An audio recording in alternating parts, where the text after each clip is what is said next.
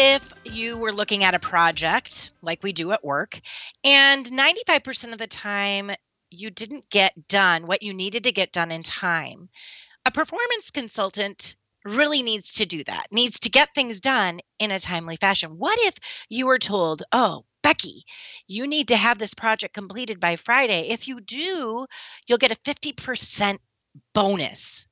Do you think I'd work extremely hard to get that done? Absolutely.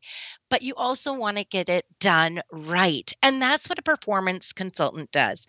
I'm Becky Pike Booth with the Bob Pike Group, and today's topic is performance consulting. And just today, we're looking at the high level of what exactly is performance consulting. Well, in the training and development world, you have people that are trainers, and you're given a project, you design, develop, and implement it.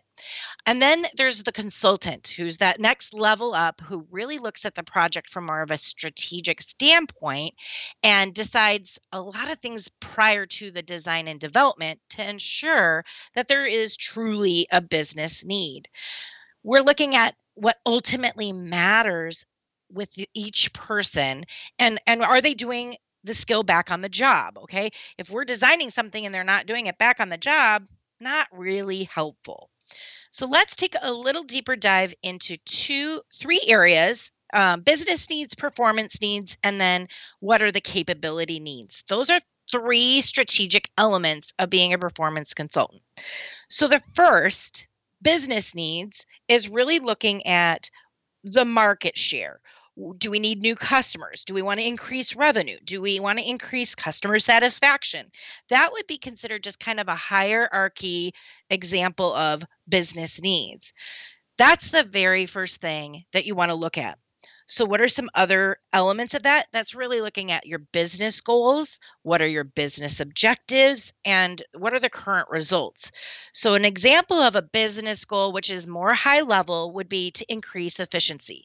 That's, pretty broad. But if we wanted to get into an objective, that's a little more specific. So decrease costs.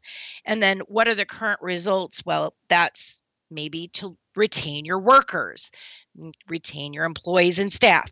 So those would be a couple of a little more specific areas around a business need. The second element is performance, looking at your performance.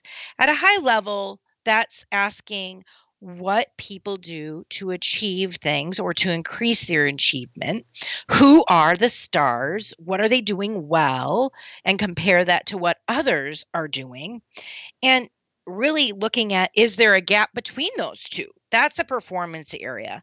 So accomplishments and behaviors, we're looking at what are the behavior requirements and what are we currently doing. So that in trainer terms is, okay, the new trainer can do virtual training. Okay, we want them to be able to be successful in the virtual world because COVID hit and everything went in 10 days time from face-to-face to online, right? So the accomplishment and behaviors that they're able to convert to online.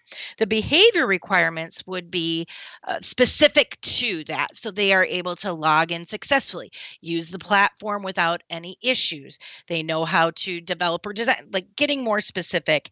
And then your current practice is like, well, hello, we had no current practice, so we can't really get into that or dive into that.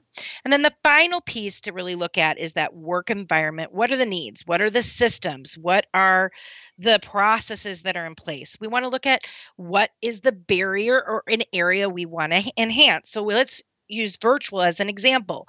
The barrier is we don't know how to do it very well, but enhancement would be we already were doing it. Now, how do we make it better?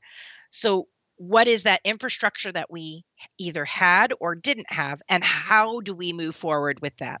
And then the last element is the knowledge, the skills, the abilities. That's getting into, okay, there is a business need, there's a performance need, there's an environment in the work that there's a need for.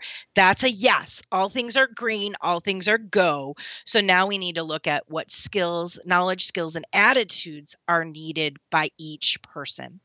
So that's just high level what performance consulting is. The next time we'll look at zapping the gaps, right?